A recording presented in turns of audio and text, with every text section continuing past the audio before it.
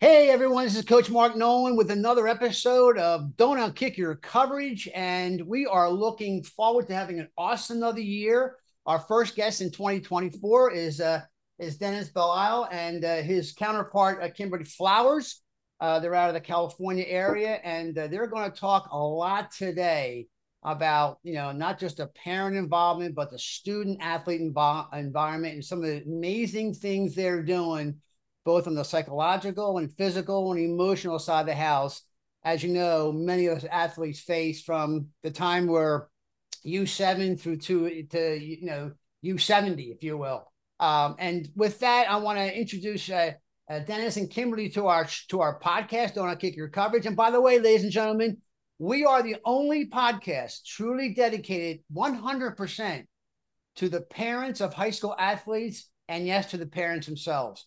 So please, whatever you want to do, show us your likes and your posts and your 5 stars, 9 stars, 48 stars, how many you want to do on our podcast series, and we'll get rocking and rolling. How's that? That's Dennis and awesome. Kimberly, I'm ready. welcome to our podcast. Hey, thank you. We're excited to be here, Mark. Thank you. Okay, so listen, one of the things I always try to focus on when I have guests on like yourself is to really focus on the roles that you guys do every day with your clients. Some of us, our clients are our parents because they're paying the bill. Some of our clients are the kids because we're trying to help them through some life lessons, or we're trying to help them manage an injury they just had, or we're trying to help them with some of the school choices they want to go to.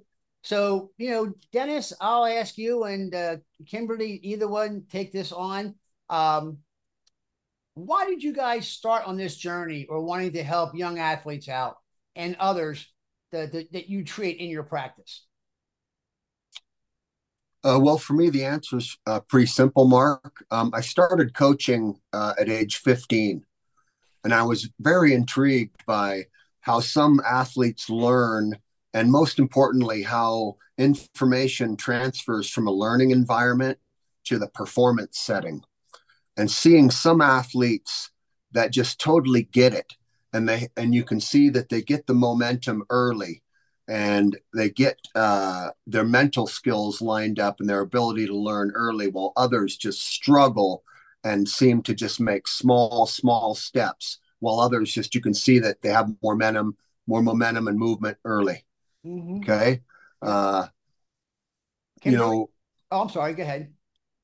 Okay. yeah, you can just see that as some people can get into the flow state early, while others just keep hitting barriers and can't take steps forward.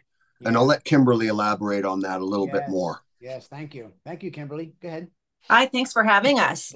You're My welcome. story is I started sports kind of late, like my freshman year in high school. I was a foster child. I wasn't allowed to play sports. I had asthma. And for me, sports changed my entire life. Went from playing freshman to playing varsity to making all team to playing college sports to playing pro sports. And now I'm a marriage family therapist. And what I see a lot is a lot of athletes coming through the door because of my sports background. Parents are bringing their athletes in thinking that I can connect with them better. And what I see are a lot of athletes with social anxiety, perfectionism, Right. and I help athletes as far as their game, as far as making good choices in regards to being how difficult it is these days to be a teenager. And then I also help athletes that are trying to get to D1 and also transitioning out of D1 or sports, playing all of their lights, competing all of their lights and lives. And then they have an injury or they go into the real world and are having a difficult transition. So the majority of my practice is athletes, is first responders, and physicians and nurses. Awesome. Awesome. You're talking about the perfectionism side of the house.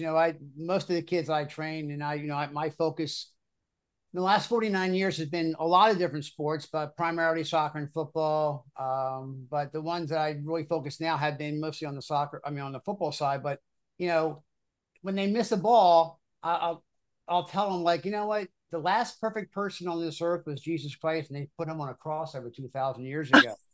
So you're not going to be perfect, you know, but you have to practice perfectly. You Right. have to do the things every day. weight conditioning, proper nutrition, hydration, all the things we do that have to go on. And I think sadly, sometimes moms and dads, they just don't know where to start. And a lot of times, and I hate to say this, but my empirical data says that when I have athletes that are doing well in high school, if their parents were involved in something in sports or something like that, as they went through their high school and college journey, those kids seem to be a little more balanced. And I don't mean to say that the parents who didn't play sports in high school aren't balanced. It just it's a different, there's a different association with those two. So I don't know if you experienced that, both Dennis and Kimberly and the athletes you talk with.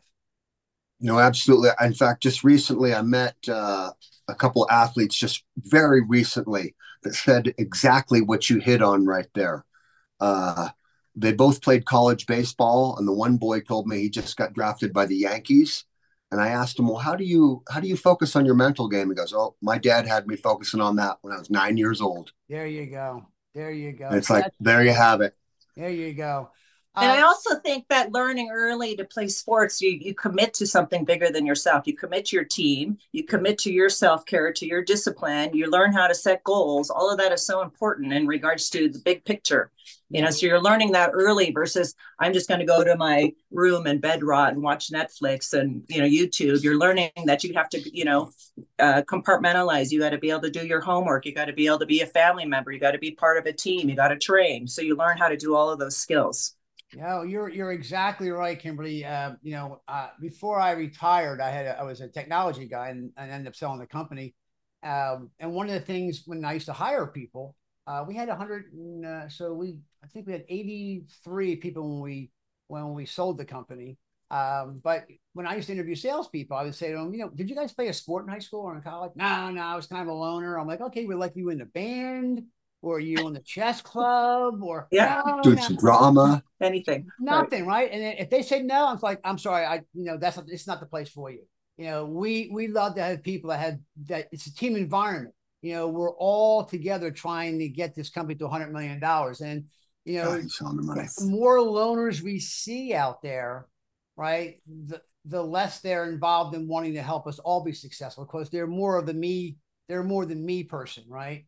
But that's how I looked at hiring people. It's like I have to have somebody that has a sense of community about them. Yes. Whether it's an athlete, whether it's a business person, whether you're in the military, whatever it is, you have to have that sense. You're a team player, for absolutely. Sure. Yeah. I mean, the other thing too is that's transferable in regards to so many people. I say adults that aren't athletes and they don't have hobbies, they don't have things to do, they don't know what to do in their free time. So it's a lot of scrolling. It's a lot of I don't know what to do. I work all the time because I don't have hobbies. I don't have a sport. And the one thing I say when people move to a new town or want to meet people organically is get into your hobby, get into your sport, get to your activity, because that's the best way to linger and make friendships. Oh, exactly. You're exactly right. Yeah. Exactly right. So how did you guys get into the business? I mean, from the standpoint of what was your call to action, if you will, of how you got into the business and the mental care and why? Mark, I was working for an MLS club out in the Southwest, and some parents saw me coaching and working with their young athletes in the 10 and 11-year-old age group. And finally, one parent pulled me aside and said he wanted to have coffee one day.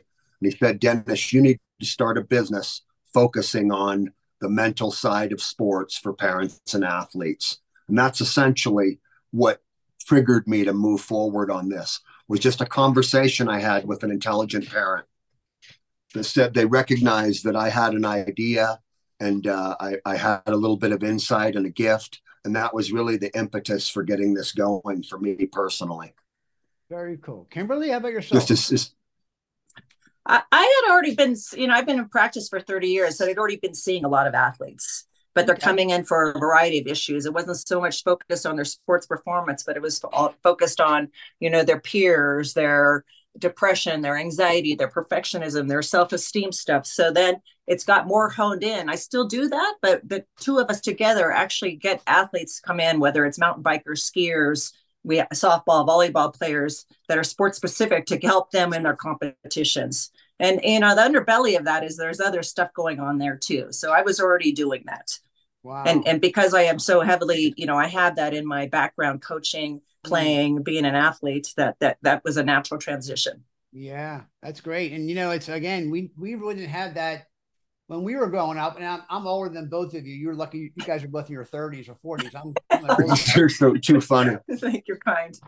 I'll be 69, in 2 months or 3 months. So, we didn't have that back then. We had like, get the hell out and go play football and, basketball, baseball. My mom Tough always, it up, right? my mom was like, if you come in the house, I'm going to put you to work. You're either cleaning the screens out, you're cleaning the floors, or you can go outside and play.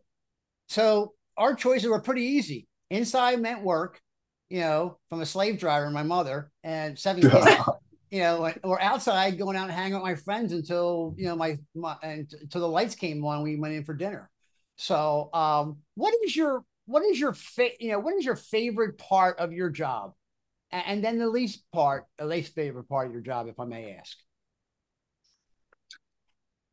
To me, my favorite part of this job is just when you see the light go on for an athlete, and they have that aha moment, that clarity, because when that light comes on, it comes on forever. For me, that's my juice. Boy, that's awesome. Yeah. Kimberly, how about yourself? For me, what I teach over and over again is helping people reset, is getting into their flow state and reset, whether it's their negative thinking, how do they get into their power position, how do they build their confidence, but be able to reset and change their focus changes your life. So it's really about changing your focus, and how do you reset when you're kind of in the tank, when you're, mentally down, how do you reset to get back into that confident position? And that's transferable in everything, whether it's public speaking, whether it's life, whether it's a deadline, whatever. How do you get out of that? I'm lacking motivation, I'm negative. How do you reset? Okay. All right. So what's the least favorite part of your job? The least favorite part, or the part that pains me the most, is seeing parents create interference for the athlete, and trying to navigate that from an athletic perspective. And we're seeing that kind of on a widespread basis these days. In the system we work with, Mark, performance equals potential minus interference. I'm seeing a lot of parents that are directly interfering with the ability for their athletes to get clarity and resonation and how to actually have fun in a sports experience. One of the main aspects that we're seeing now is that parents aren't allowing their athletes to fail. And sometimes we're thinking that failure is very, very valuable. Yep. Amen. Kimberly, how about yourself? Mine, for me, because I tend to be a little bit more impatient, and I'm very action motivated. Yeah. So for me, it's being stuck and repeating the same thing over and over again without the insight to do corrective behavior and to do that. So I try to teach it, and people like to get kind of in their rumination and stuck down their rabbit hole. And for me, it's so easy, when you begin to do it, it becomes a habit to be able to do that. So for me, I find that's probably the hardest part, because I just want to share how to do this, how to reset. Right. And you find you get pushback from the parents when you try to interject into some of your views of the world, or are they receptive to your views? Well, I had a real interesting thing happen on my soccer team very recently, right? That a lot of parents and old school coaches think that winning is the most important thing, and that the outcome is more important than the process. And that's a real problematic situation that both Kimberly and I are seeing in sports. And that parents are actually setting the foundation for these failures of putting the outcome before the actual process. Yeah.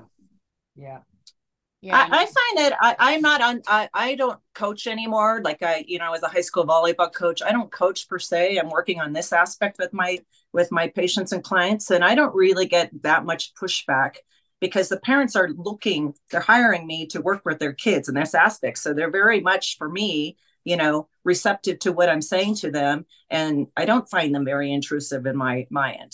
They're letting me, help shape and mold their athlete and their child. They want what's best for their kids. He's different because he's on the coaching side of it. So he's about, kind of the playing time. What do I do with that? For me, I'm not on the field with these kids.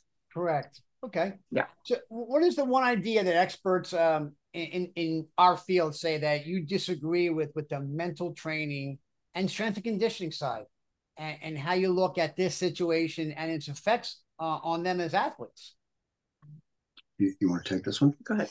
The one thing that we're really seeing is that the old school coaches methodology is that mental skills training is only for elite athletes. We're taking a whole different approach to that. We figure that mental skills training is important for every athlete, no matter what level they are in their sports experience. Absolutely. And that the lessons to be learned in sports are invaluable. And the only way to learn these lessons is to be part of teams, to be part of a noble cause bigger than yourself, to learn to sacrifice, to be a good teammate.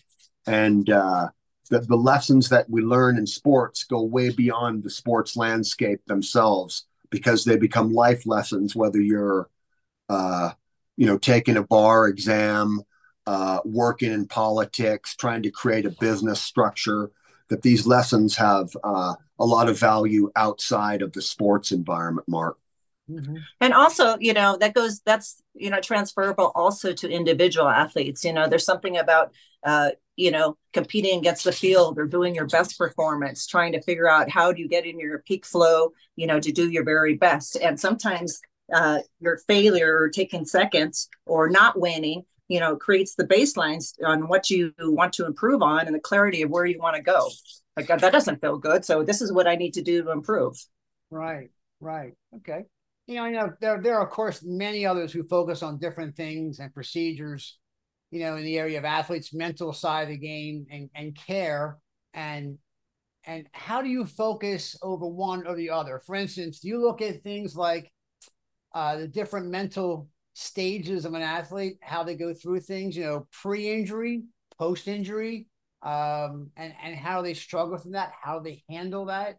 Where do you see where some of the things that you guys do helps your athletes become more prepared, whether it's, like when we came out of COVID, we went from being complete lockdown to not doing anything to all of a sudden going, okay, we're going to go full bore. We're going to go from one pendulum to the other pendulum. So what are some of the more common mental types of conditions that you treat athletes for, and why do they come to you? What we see a lot is anxiety. I mean, there's just a lot of anxiety and fear of failure, fear of disappointing parents, fear of disappointing their team, of making mistakes. But, the underbelly of that is anxiety and fear. So, we see a lot of that, and you have to treat that, which is partly what we're trying to do, is saying, like, there's good anxiety. It's good to have butterflies. Yes. It's good to be nervous. It's good to be jittery. All of that is prepping you. We talk about how to get through what is so-called negative emotions. There is no negative emotions. Every emotion is motivating you towards an action. Mm-hmm. So anxiety or fear is about how do you get more prepared? How do you self-soothe? How do you, talk yourself out of a negative mindset? Sure. The other thing, when you talk about injuries, absolutely, that's huge. I see so many athletes that are coming out of injuries or missing their seasons, whether they have concussions, whether they have ACLs. I myself, when I was doing adventure racing, I was in a fatal car accident. I went out the sunroof at 90 miles an hour and hurt myself, and was trying to train 4 months later for a race. I had 5 ACLs. I get what it is like to be an athlete and wanting to move and getting injured, and how hard it is to come back and feel like you're going to lose your spot. I'm not strong enough, how you got to prep, how you got to train, how to do PT correct. Like, there's a huge mental component to that. Yes. And being kind to yourself in regards to, pushing, but also being kind to yourself in regards to you have to rehab, you have to recover, you have to train smart. Right. Dennis? Have a plan. Have a plan. Have a plan. Okay. Yeah. To me, the quickest way to be defeated is not to have a plan. Sure. And Kimberly, you brought up the fear. So I'm sure you both know Tony Robbins. Yes. Love Tony's an Tony. old Tony's an old friend of mine, and we literally we firewalked in New York City at 2 o'clock in the morning back in 1986. And FEAR stands for false evidence appearing real. Right. So, if I didn't believe the things I believed in going through NLP and the things that I've had my life experiences, I wouldn't have been able to jump out of planes. I wouldn't have been able to become an Army Ranger. I wouldn't have been able to do the things I did in sports or help myself out, right? So those fears sometimes really aren't really fears. There's a study that said, by the time a child is 3.5 years old, they heard the word no 250,000 times. So that's a pretty big negative. And there's some studies that said, do you focus on less negatives or more positives? And I'm always interested. I always hear people, oh, definitely more positives. And the studies actually show the other way, that the less negatives you can focus on, the better you're going to be.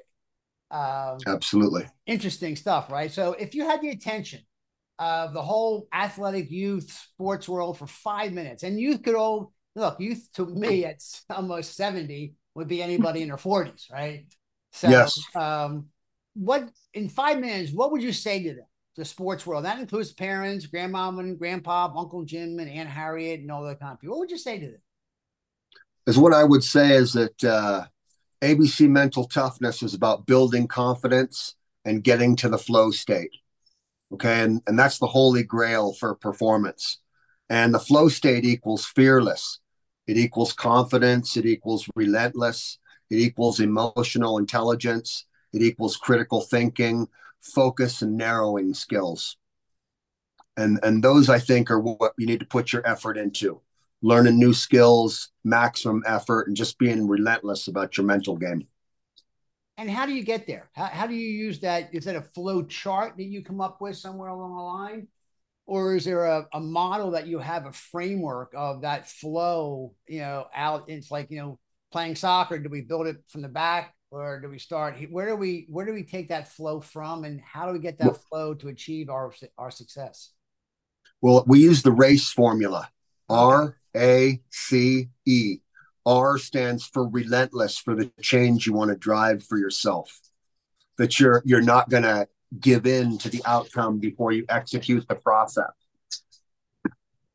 The A stands for the awareness of what your actual interference is. The clarity, the C stands for the clarity of mastering the emotional states. Like Kimberly said earlier, there's no such thing as bad emotions. Okay.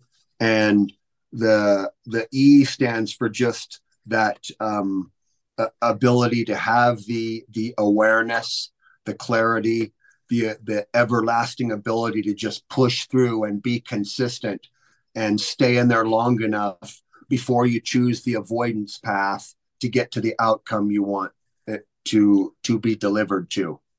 So we utilize that RACE formula. Very cool.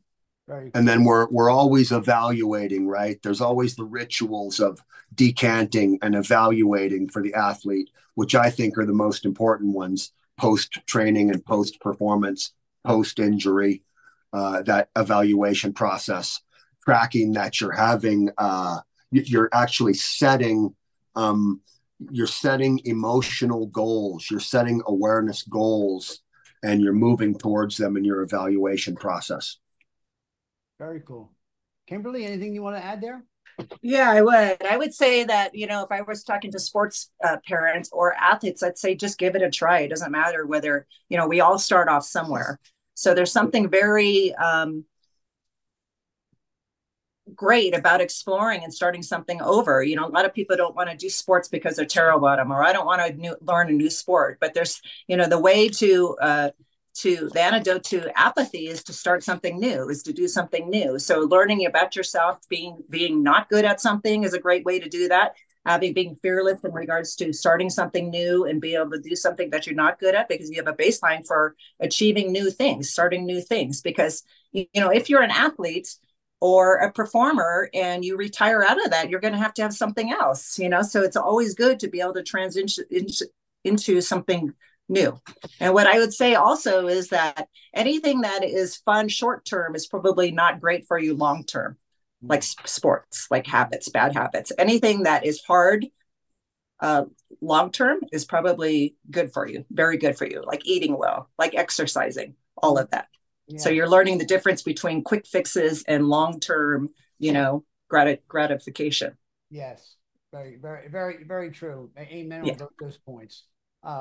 So if you had a gigantic billboard, like anywhere with anything on it, metaphorically speaking, and getting a message to millions or even billions of folks, what would it say and why? I think this is one of the most important challenges of our time here. We're going to see the future through the young people's eyes, right? So again, I think it's all about getting to your ideal performance state, your flow state, and realizing that the most important things we can do are give ourselves the tools to handle challenges, embrace the things that make us uncomfortable, Mark, because only by embracing the things that make us uncomfortable are we going to be able to overcome them, like anxiety, perfectionism, addictions, bad decision making. Okay. For myself, the biggest cop out is perfectionism and wanting to be perfect. Like you said earlier, the last person that we both know that happened to, he got nailed to the cross, Yeah, right. Yeah. And I think that's, and Kimberly, I'll let you chime in on, what your billboard would be, but I would, my big thing is, I would say it's more to the parents. I used to say, like, drink less caffeine. Because every soccer match I go to, I was an R5, so every time I go out to the soccer pitch, I see the parents out there, and they have their Starbucks 6-pump venti mocha stirred coffee with everything else going on. They have their clock, they got their whistle on, they got their stopwatch, everything else. And I would literally say to them, moms and dads, listen, just let you know, I'm referee Nolan, and this is the dictatorship out here. Okay, so you can holler, you can scream, you can do what you want to do. But for the next 90 minutes or so during this match, I'm a dictator. So I may look at you. I said, but I have two things for you. I have a yellow card and a red card. So hopefully nobody here is colorblind. So you all get a nice yellow card right now for being part of this experience. So yes, I would start with them, and it would help set the stage to help the youth out, because, the kids know it. The kids usually look over at their parents and go, Dad, Mom, really? I mean, come on. So that would be my billboard of just drink less caffeine. Mark, our billboard would simply say ABC mental toughness. Your job as a sports parent is to be on the support team and call us at 941-800-7140 and let us handle the most important part, and just sit back and enjoy your child's career, because it's going to be short. It is. Now, do you really think that parents can sit back and enjoy their son or daughter's athletic endeavors? Only a small percentage can do it. Yeah. And I find that the parents who are a little bit more clueless or weren't like athletes and trying to live, vicariously through their kids are the ones that enjoy their kids. They love seeing the growth and watching them out there. I think the ones that think that they know it all and are like, coaches are the ones that have a harder time and are in angst watching their kids perform. They have big expectations for their kids. That's very true. Very true. And not just the big expectations, they're constantly dumping on their kids without the child asking for their advice. Oh yeah. And that makes the kids feel burnt out. Yeah. I mean, can I go back to the billboard for a second? Yes, absolutely. Okay, because that was a little bit wordy. So it's your billboard, so you can put whatever you want on it. All right, ABC mental toughness, getting to your flow state by building confidence, setting goals, resilience, fortitude, overcoming setbacks. I love that flow. I mean, I think you guys should, gals, I think that both of you or whomever in your organization, I think you should make that a trademark or something that you put into a framework series for whatever sport the parents are in and the kids. And I say this only after 49 years of coaching. So, I say that because I have seen parents throughout my life. I started coaching, a baseball team. I think the Bad News Bears was originally based on me being a baseball coach in my small town in New Jersey. Yeah. When the mayor came to me and said, "Hey, would you want to coach a baseball team? You were pretty good in baseball growing up." And I was home from college, and I said, "Sure." Because he said to me, "Hey, guess what?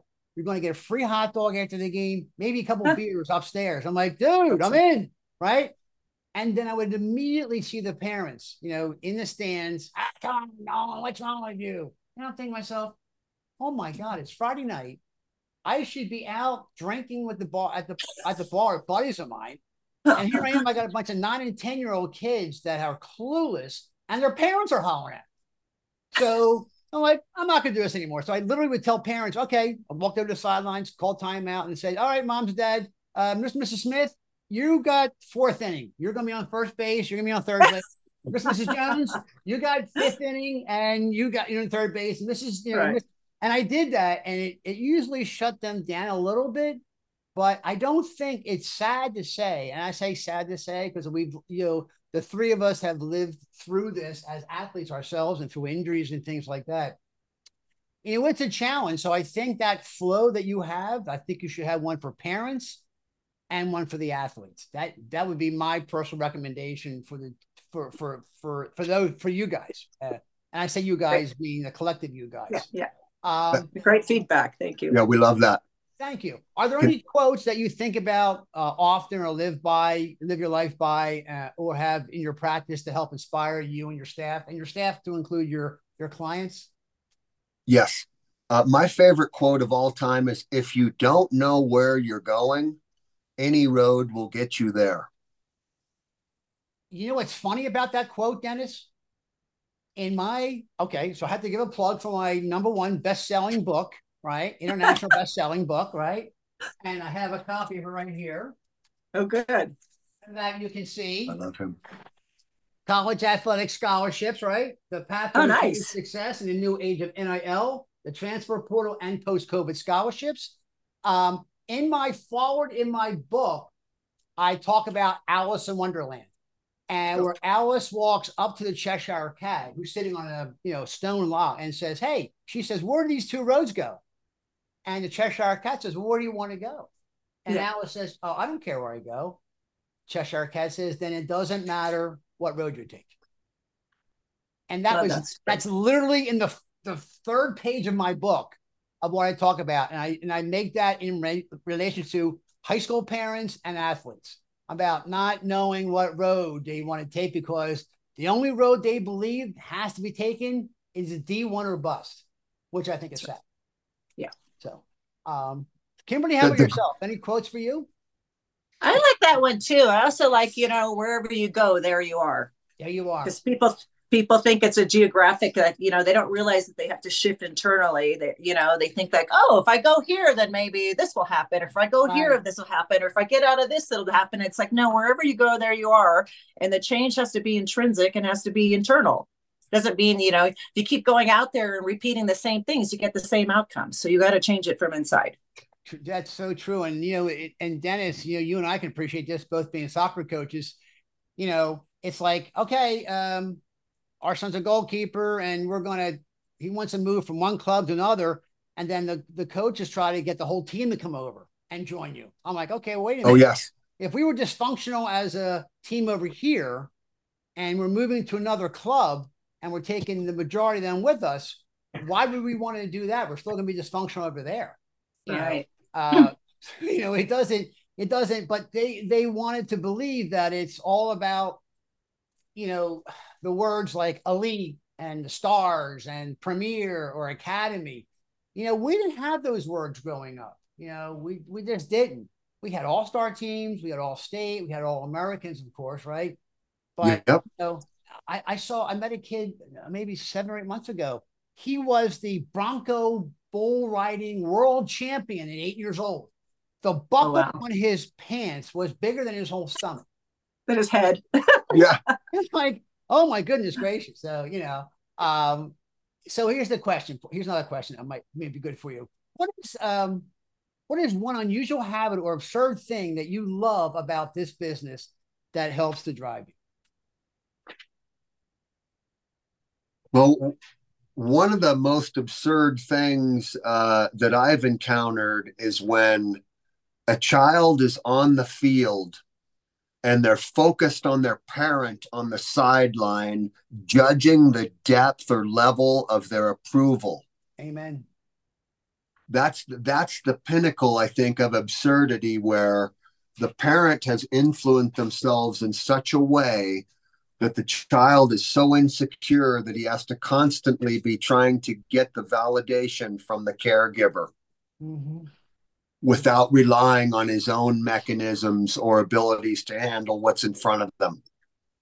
Yeah, and Dennis, do you see that in 10%, 50%, 75%? Do you see it as they get older, they get less involved in looking over at mom and dad every 3 seconds, or how do you view that? I see it with 10-year-old athletes and 17-year-old athletes, and I would say it's close to about 47-50%. Wow. Okay. So that's a pretty big swing right there, right? Just, like I said, I was working for a big MLS club in the Southwest, and I saw this every day.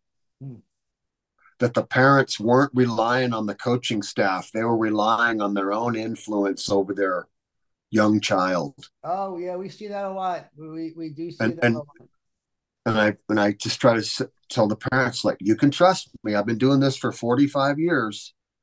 Okay. Surrender your child to this experience, or this is going to be the outcome. And do they listen to you? No. Yeah. See? So you can say 45 years, and they probably heard 45 minutes. Yeah. Because they have their own mindset of what they perceive that they do. Nah, and it's funny because when I wrote, this is my third book I wrote. When I wrote my first book, it was on technology, and the first book was about when I became that expert. I was like, I'm not an expert, and the guy goes, no, dude, when you write a book, you become an expert. I'm like, okay, that's pretty cool. And sadly, and sure enough, I started getting speaking engagements, and this is back in 1992 or 91. So it does help when you have either that PhD in front of your name or after your name or whatever else it was going to be. And how many times do you say something to a kid, and the parent will turn around and say to you, "Oh my God, coach, I just told him the exact same thing." I'm like, well, the difference is, I'm a paid coach and you're not. You're the parent. And I have kids don't listen to their parents that much anyways. You what? I said kids don't listen to their parents that much anyways. No, you're right. Our son finally, who's 27 now or 28, finally said, "Dad, I had no idea how smart you were until I got married." I'm like, okay, exactly. And our daughter the same way. She's 31, so she's learning how. My task is simple. I've been married 35 years, and people ask me, how did I go through this? I'm like, oh, it's pretty simple. I just say yes to my wife, and then I don't have to worry about it. Happy wife, happy life. That's it. So speaking of that, the next question, which is, how has failure or an apparent failure set you up for later success? Not that I'm equating my wife buying more things with a failure, but so what do you think has set you up for success as you had like a Michael Jordan moment where he got cut from the basketball team as I think a freshman on the JV team and became one of the greatest basketball players ever? Well, my major failure is that I know nothing about digital marketing, and that has been a failure. And is what it has done. It's driven me to reach out and network and get on TV stations and get on podcasts and create a podcast to network with people and just create a pathway that all this important information can be shared now with parents and young athletes. And I think this is like a call to arms for myself personally. Sure. And as I get a little older, this is the juice that just makes me want to punch above my weight and have a crater size impact, Mark. Good. Well, welcome to the club, right? Welcome to the club. I had, when I retired, I had no I had no idea what a podcast was. I mean, I knew about it, right? But I was happily retired. I'd sold my company. I was chilling out. I was training like 25, 26 kids, had a couple NFL guys. I was still helping, mostly college guys. And then when COVID hit, and I said, oh my gosh, I'm going to get back into this thing. I mean, I'm going to start challenging what the NCAA did. So I'm going to write another book. I'm like, what the hell am I writing a book for? I should be, oh my God, I'm almost 90. I should be like playing pickleball every day, hanging out with my buddies, giving war stories, right? Whatever. But here I am writing a book and then learning how to do this thing called podcasting and then learning how this digital media is set up. It just changes your whole dynamics. But I think because, Dennis, of the passion that you bring to the table along with Kimberly, you'll overcome that. And I'll be glad to do whatever I can to help you out with the people that I've come in through with, like a company called ClickFunnels, which is just phenomenal stuff they've done to help me with my digital marketing side of the house. So how about a failure for your standpoint that became a success for you, Kimberly? I think I'm pretty scrappy. So, I kind of grew up as an orphan in a foster family, begging to play sports, lots of injuries. And what I find is it makes me more relatable. Some of these big things that have happened to me, whether it's accidents, whether it's growing up by myself, whether it's playing sports, whether it's being at, the injuries, it makes me more relatable. I think people like to think that what you're talking about and have some empathy and can get what they're talking about. So for me, I feel like that has just helped me in regards to being, some of the things that I hear is how inspirational, my life is. And it's like, because I keep doing what I'm doing, I'm 56. I still keep doing what I'm doing and I'm pretty broken. Just to piggyback on the last thing that we were talking about in regards to what's the unusual habit, or the absurd habit that you find that people do. What I find is people get really locked down on the rumination about their negative thinking, whether it's a breakup, whether it's their injury, whether it's their failure. And what I like to say is that, man, your thoughts are limitless. You have a choice in regards to thinking that, and going on and on and on about that. Sometimes people are like, I can't do anything different. I can't, I have this intrusive thought. I can't do anything about it. And it's like, all you got to do is shift it to something that's more reasonable, that's more realistic or more optimistic, or even what you want, and everything changes. And so that's the kind of a value that I live by. And that's what I try to teach. And when I talk about my failures and I use those as examples, I don't really think they're failures. I think they've kind of shaped me into who I am and to be a great teacher. Like, sure. I use those as teaching moments. Sure. And I think the key word I used was apparent failure. When some people look at failure differently, like my friend Al Vaughn, who was a foster child like yourself, he and I have been friends almost 60 years. He was in high school. He set the record. He did 3,333 sit-ups in one day in high school. Still to this day is a record. Wow. I bet he was sore. And you should look him up. He is 72 years old now. He is the only nine-time Mr. Universe bodybuilding champion. Still to this day, competes against 30-year-olds, 40-year-olds, 50-year-olds, 60-year-olds. He just won his 9th Mr. Universe title, and it's steroid free. Wow. He's a vet. He's a Vietnam veteran. He has some Agent Orange stuff going on. A couple of knee operations like me and us. But I think some of us that were old school, just didn't have a failure. That word failure wasn't even in our mindset. It was okay. Growing experiences. Fixed, and I'm gonna move on now. Because if I don't move on, little Johnny's gonna take my spot. I can't let that happen. Yep. Absolutely. So we got a couple left. In the last 5 years, and I think this is where the heart of both pre and then post COVID has encompassed a lot of the things we do in our belief structures these days. What new belief or behaviors or habits has most improved your practice? And even more so, what do you think high school athletes and their parents will need to focus on? Okay, I'll take this one. For me, professionally, COVID's been a game changer. So I went from having a physical practice to remote. And for me, the access is I can access people across the country, in other countries, via remote virtual sessions. And that's been a game changer professionally. We didn't have those kind of standards. We had to see everybody face to face. Now it's all remote for me, and it's been amazing for me.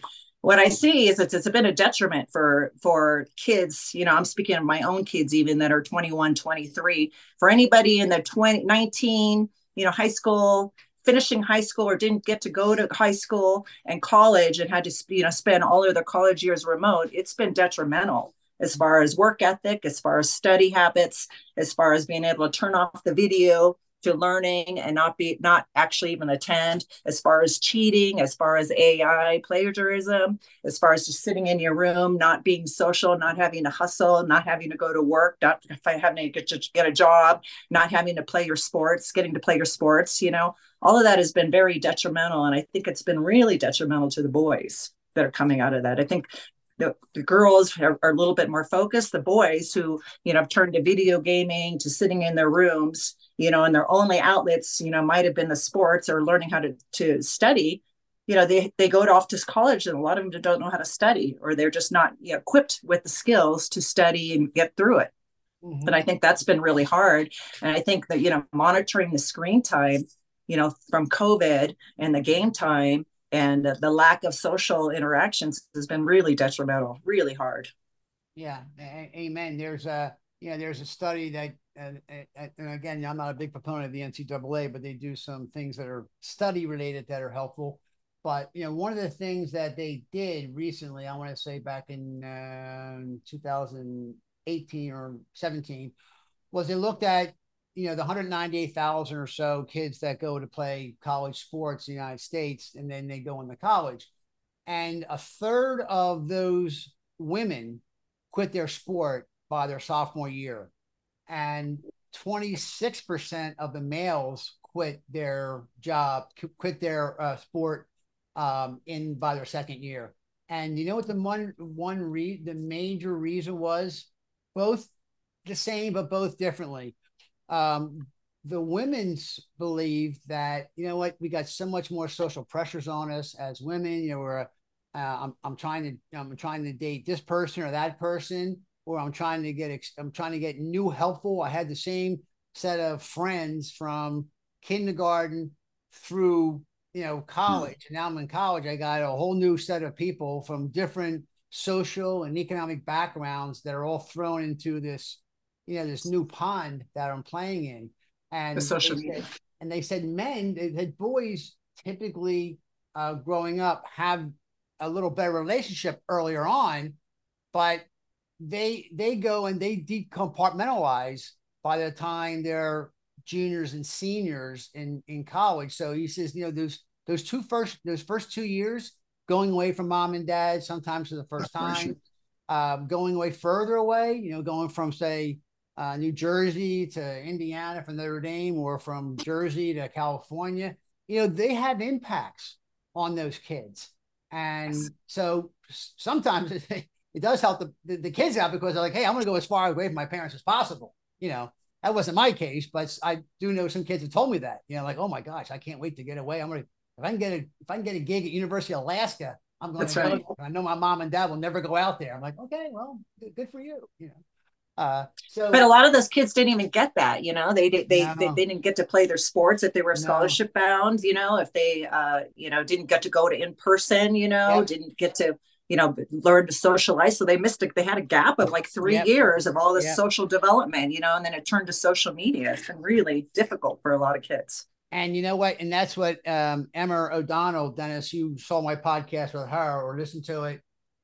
She really focuses on the mental side of the not so much the athlete, just the team themselves, right? Yes. She peels away the athlete side of the house and says, let's look at the whole human being of how they're dealing with things. And then when we add either sports to it or other things to it, how does that affect them and their parents? So, for a lot of these kids that, the sports is kind of a luxury item, right? And then sometimes, parents are saying, focus on this, and they have all this underbelly of all these other issues that they need to be addressed, right?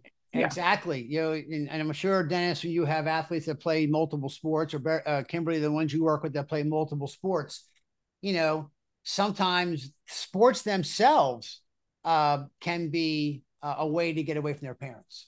Yes. With all of a sudden, hey, Dad, you don't worry about taking me to the game. I'll take a ride with Jimmy or Johnny, to the game. So speaking of parents on this side, and for those of you who are listening to this podcast, know that we're not trying to harangue or be nasty to the parents, because we love parents. We're parents. Yes. We want to do what's best.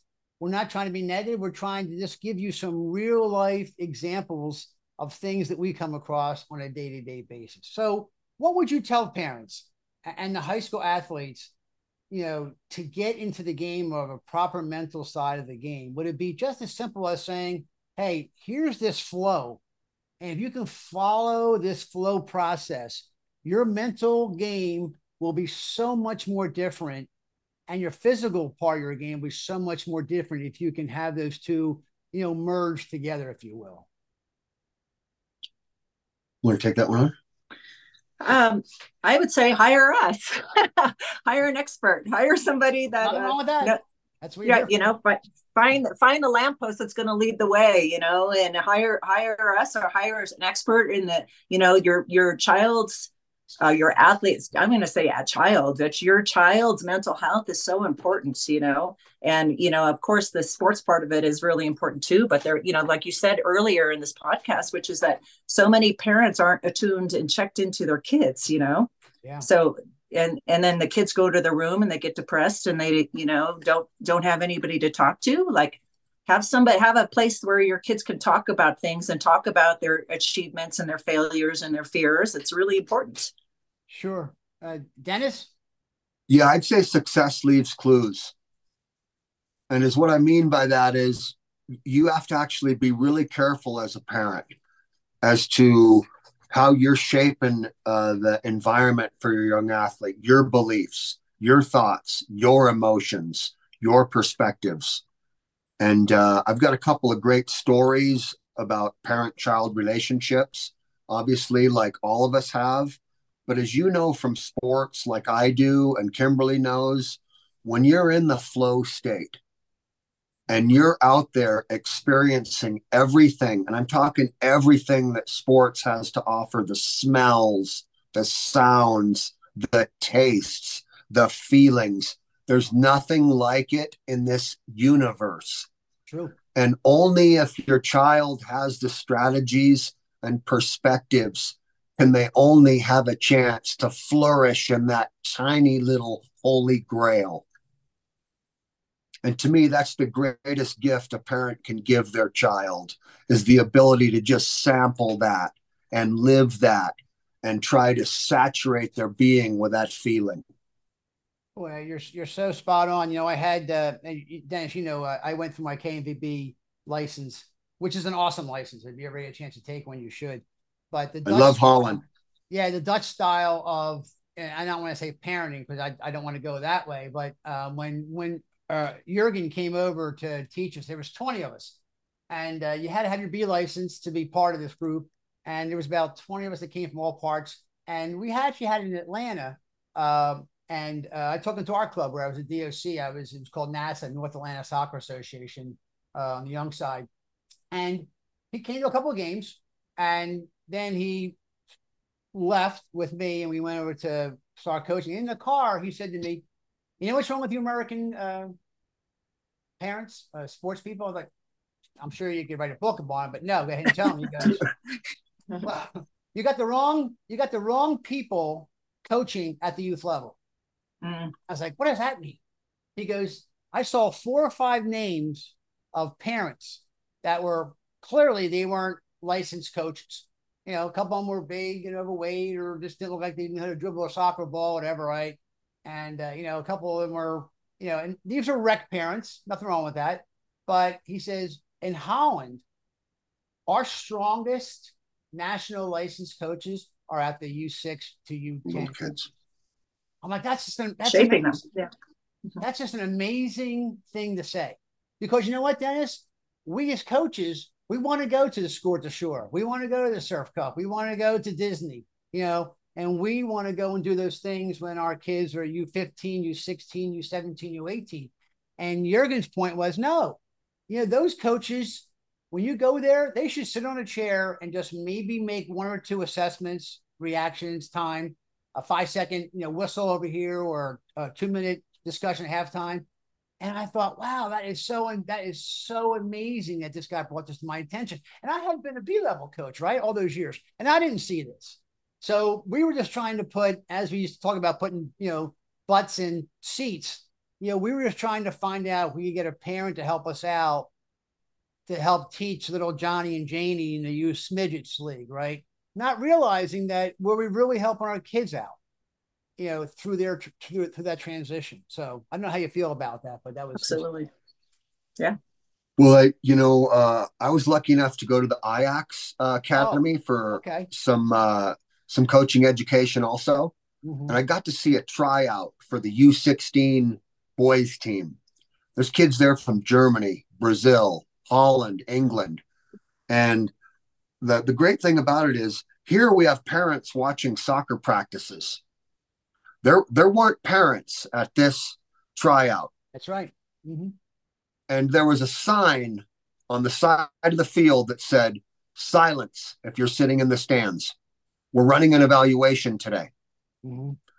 And here in this country, we just don't understand a perspective like that, or we don't understand the vision on what child development and player development looks like. You're right. And I think that's where we have the most to learn. You're right. And Jurgen actually said that. He said, when people come by, they drop the kids off in Holland. They drop the kids off, and then we send them a note when the practice is over. You can come around, pick up your child again, but no, you're not going to sit and talk to the coach. You're not going to do any interaction. You're not going to try to talk about playing time and stuff like that. And I thought that was so amazing. I'll tell you a quick story, because we do have a good amount of time left. But I'll tell you a quick story. You mentioned long snappers early on, Dennis. I was at the Oklahoma camp. This is probably 15 years ago. When back then we used to be able to do coaches, right? We used to do coaches at camps. And there's a long snap mom who is out there. Now, as a mom, I didn't know she was a long snapping mom, but I'm like taking the jersey and putting small, medium, large, right? And all of a sudden I hear this lady go out, "Yo, Johnny, you better get that snap down right now." I'm like, what the heck is that? So I turn around. And the lady says to me, "And what's your problem?"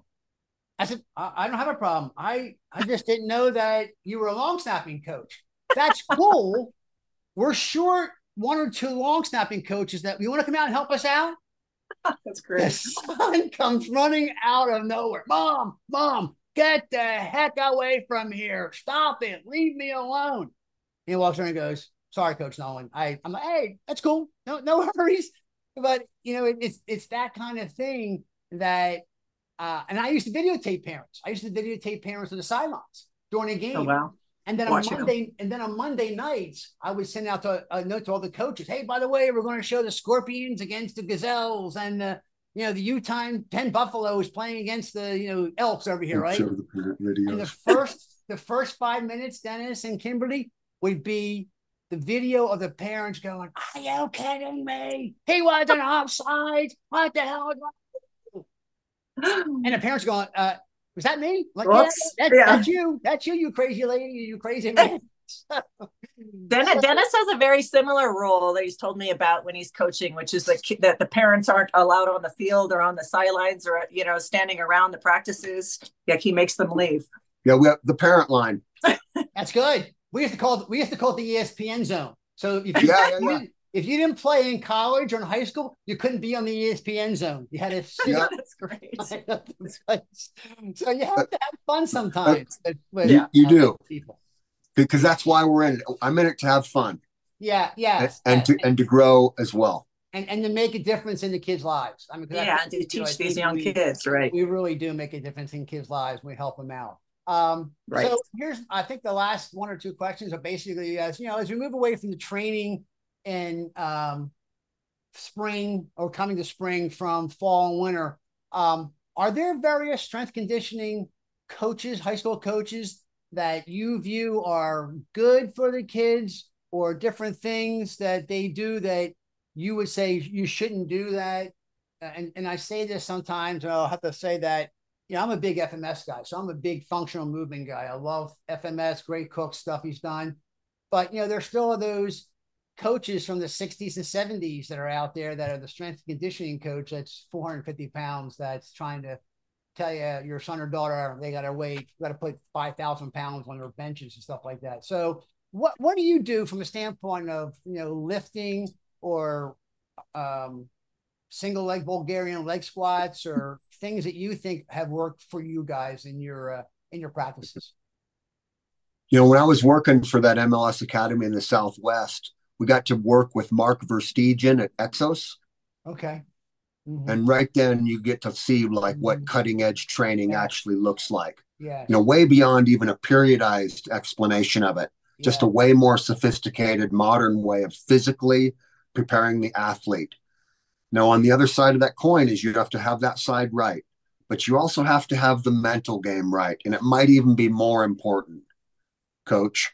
The mental side, I think it is actually more important than the physical side, the technical, the tactical side. So do I. And I think that this is what we have to be focusing our energy on is these strategies and perspectives to develop the between the ears game.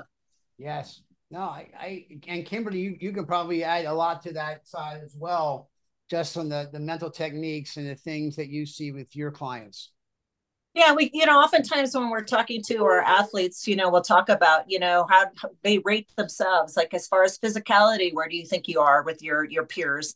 And then tactically, are you coachable? Do you get do you get the strategy? Do you get the tactics? And then the other part is the mental. And so many people don't work on their mental game. It's like, well, I have this, but then they get out there and they go in the tank, or they have, they have negative self-talk or whatever. So we think that that's just as important.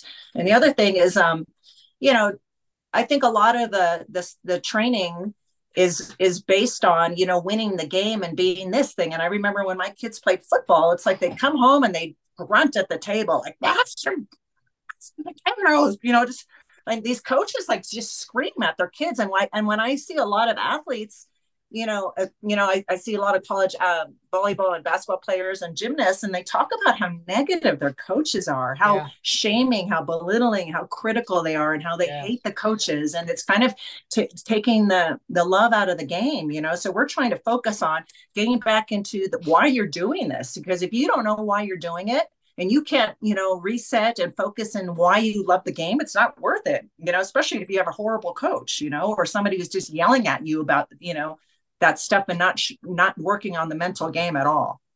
So it's so important. Amen. I mean, I think in your, I keep on going back to your flow. I there almost seems like you have to have a mental flow as well to go along with the physical flow of the game, because, as you and I both know, the flow of any game has ebbs and tides for going back and forth, and the more when you have to tap in why you're doing it, why you love it. Yeah. Why are you there? That's exactly why you're there. Right. Exactly. Yeah. Why are you there doing these things? And, I mean, that's what comes down to when you look at the negativity of some of the coaches. It's imperative that if the coaches are being negative, that's when a lot of the parents start interacting. Right. And my point to one of the coaches I worked with in high school was that, what, I have an hour and a half once every 2 weeks to work with these kids as kickers and punters. You get them, 5 days a week from early July through the end of November, December. And, so you're on their case every day, 5 days a week, 2.5 hours every day. So just think about those.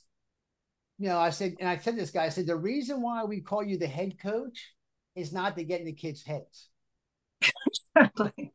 he loved it. He was like, I have never heard that before, and I've been coaching 40 years. I'm like, cool.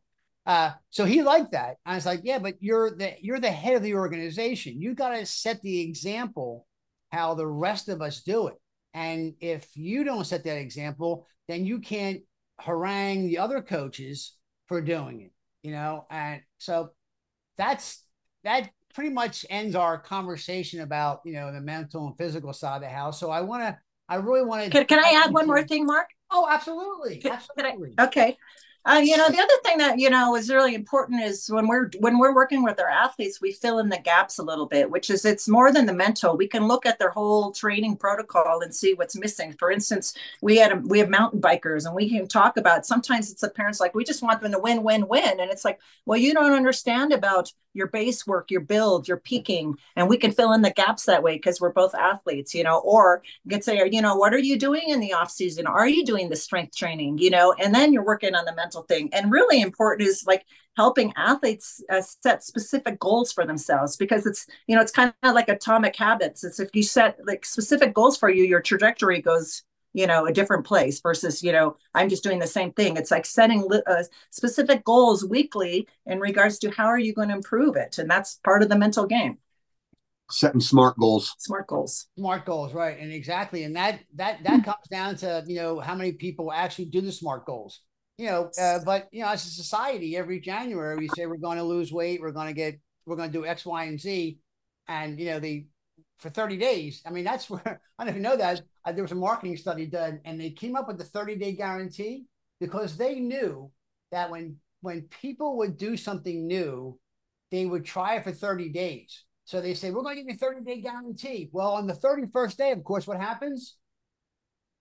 They stop training, they stop doing their stuff, and guess what? That Peloton bike that you spent $1,000 with, guess what it's doing now? It's the coat hanger rack for your dresses, shirts, and everything else, right? So the question is, the last really two questions are, what can people expect from you and your organization next? And any new things in your practice that you're excited about, that you are lining up in your area and other areas?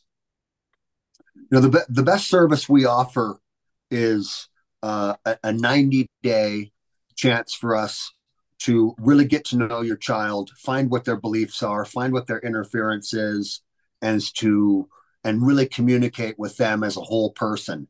And then takes the next 90 days to cement that so that it becomes your DNA, your new code of how you're going to operate moving forward. So we like to offer a 180-day program where we meet with the athlete for 40 minutes to an hour once a week and get them to focus on some activities, strategies, and perspectives that deliver them to the outcome they desire, Mark. Okay. Are they all Zoom calls? Or are they one-on-one Zoom calls, or face-to-face locally, or how do you set them up? Well, typically, like for instance, we have athletes that we're working with in Florida now and in different states. So typically those are done on a Zoom platform. Mm-hmm. But we're taking some new clients here in California where we are going to meet them face to face. We are going to go and see them perform in the arena so we can see their body language in person. Today we can look at how athletes are competing. We can watch them via video in Florida and Arizona, or at the MLS Next events or things like that. But we try to do as much in person as we can, but also we're taking advantage of the technologies that allow us to have a bigger reach. Oh, absolutely. And make it convenient for their schedule. So many people now like the convenience of Zoom because they can do it like, oh, I just got in for practice. I'm doing it between classes. So there's that flexibility with that as well. Yes. No. And the other thing is, if they're near us in regions, for instance, we like to go to their events. We like to go to Sac State basketball games. We like to go to UNR, football. We like to go to soccer games. So if they're close, go to ski races, go to mountain bike races. It's fun to go watch that and see how they're performing. And we like to add, one of the key components when I say fill in the gaps is we find that a lot of times athletes don't have a pre-game or pre-week training ritual. And it's so important to have the ritual. The greats always have a ritual of what they do to prime themselves to perform. So we help with that ritual. That's really important. That's awesome. We came up with, my friend Alvon and I, we came up with two training guides we recently did. Well, not recently, but we just redid them. But we have a training guide for nutrition. It's a nutritional base for high school athletes, because I think most of them are clueless, that they don't know what really what training is. And then we have the other extreme. Sometimes you have mom and dads that think their kids are chickens, and they can only eat little pebbles every day. And then we have a weight training program, a 2 and 4 week weight training program that's driven just to help the athletes out. But this is not about me; it's about you guys. So where can people go to learn more about your company, so we can we can start having, I can send out some more notes for you. Is there a website you guys have that looks like it's, is there a combined one or a single one or both, or what is it? The reality is, I threw up a website that's not really functional due to my lack of digital expertise. And we'd like people to just call us. Okay. And what's that We're, number? And you could also use my website too, which is kimberlyflowers.com. That's good.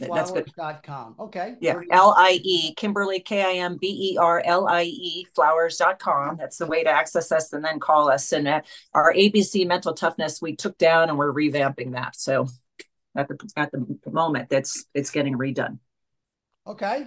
All right. So the phone number. Yeah, my phone number is 941 941 800 800 7140. 7140. Okay. And we've got some great references from parents that we've worked with. We've got some great feedback from professional tennis players, stock car racers, soccer parents, and mountain bikers, skiers, volleyball, softball, basketball players. Yeah. One of the funnest things that I've ever had happen was one of the players in that academy I was working with in the Southwest. After we started working with this one athlete on the team, a 10-year-old boy came up who had an older brother on the team. And he goes, Coach, I got to tell you, Kyle just doesn't even walk the same anymore. What'd you do to him? And that's the kind of feedback that gets us so pumped up. That's nice. That's awesome. So what is the one final thought that you want to leave us with our listeners with today, if there is one? Kimberly, I'll let you start. I just think it's so important, as far as the versatility and raising your athlete to be a citizen as well. I think the big picture and the whole package is really important, and the mental game is part of that. If you can't overcome adversity and be critical and do critical thinking and have some emotional intelligence, that's a win-win. That's a win-win for your athlete, for their future progress as a person, for their team, for the planet. I think that's big picture. That's a win. Okay. Dennis, how about yourself? My final thought would be that as a parent, you have to allow your child to be surrendered to the experience that you're trying to provide for them. That means allowing them to learn how to embrace everything in order to overcome it, Mark. Okay. So I want to thank Dennis and Kimberly so much for the discussion today. And it's been very, very good to listen to some of your thoughts on how athletes are trying to, get the chasm, and the parents of just trying to get to that next level. And I want to thank both of you for attending. I want to thank everyone on this podcast who's been listening to it. And please feel free to share this with all your friends and family. We're on 30 different platforms. And until next time, please, everyone, I want to make sure you understand that we call it "Don't Outkick Your Coverage," because we don't want you to go too far with the ball getting returned. That's our whole goal. So thanks very much, everyone. Have a great day. And we'll talk on you on the other side. Okay.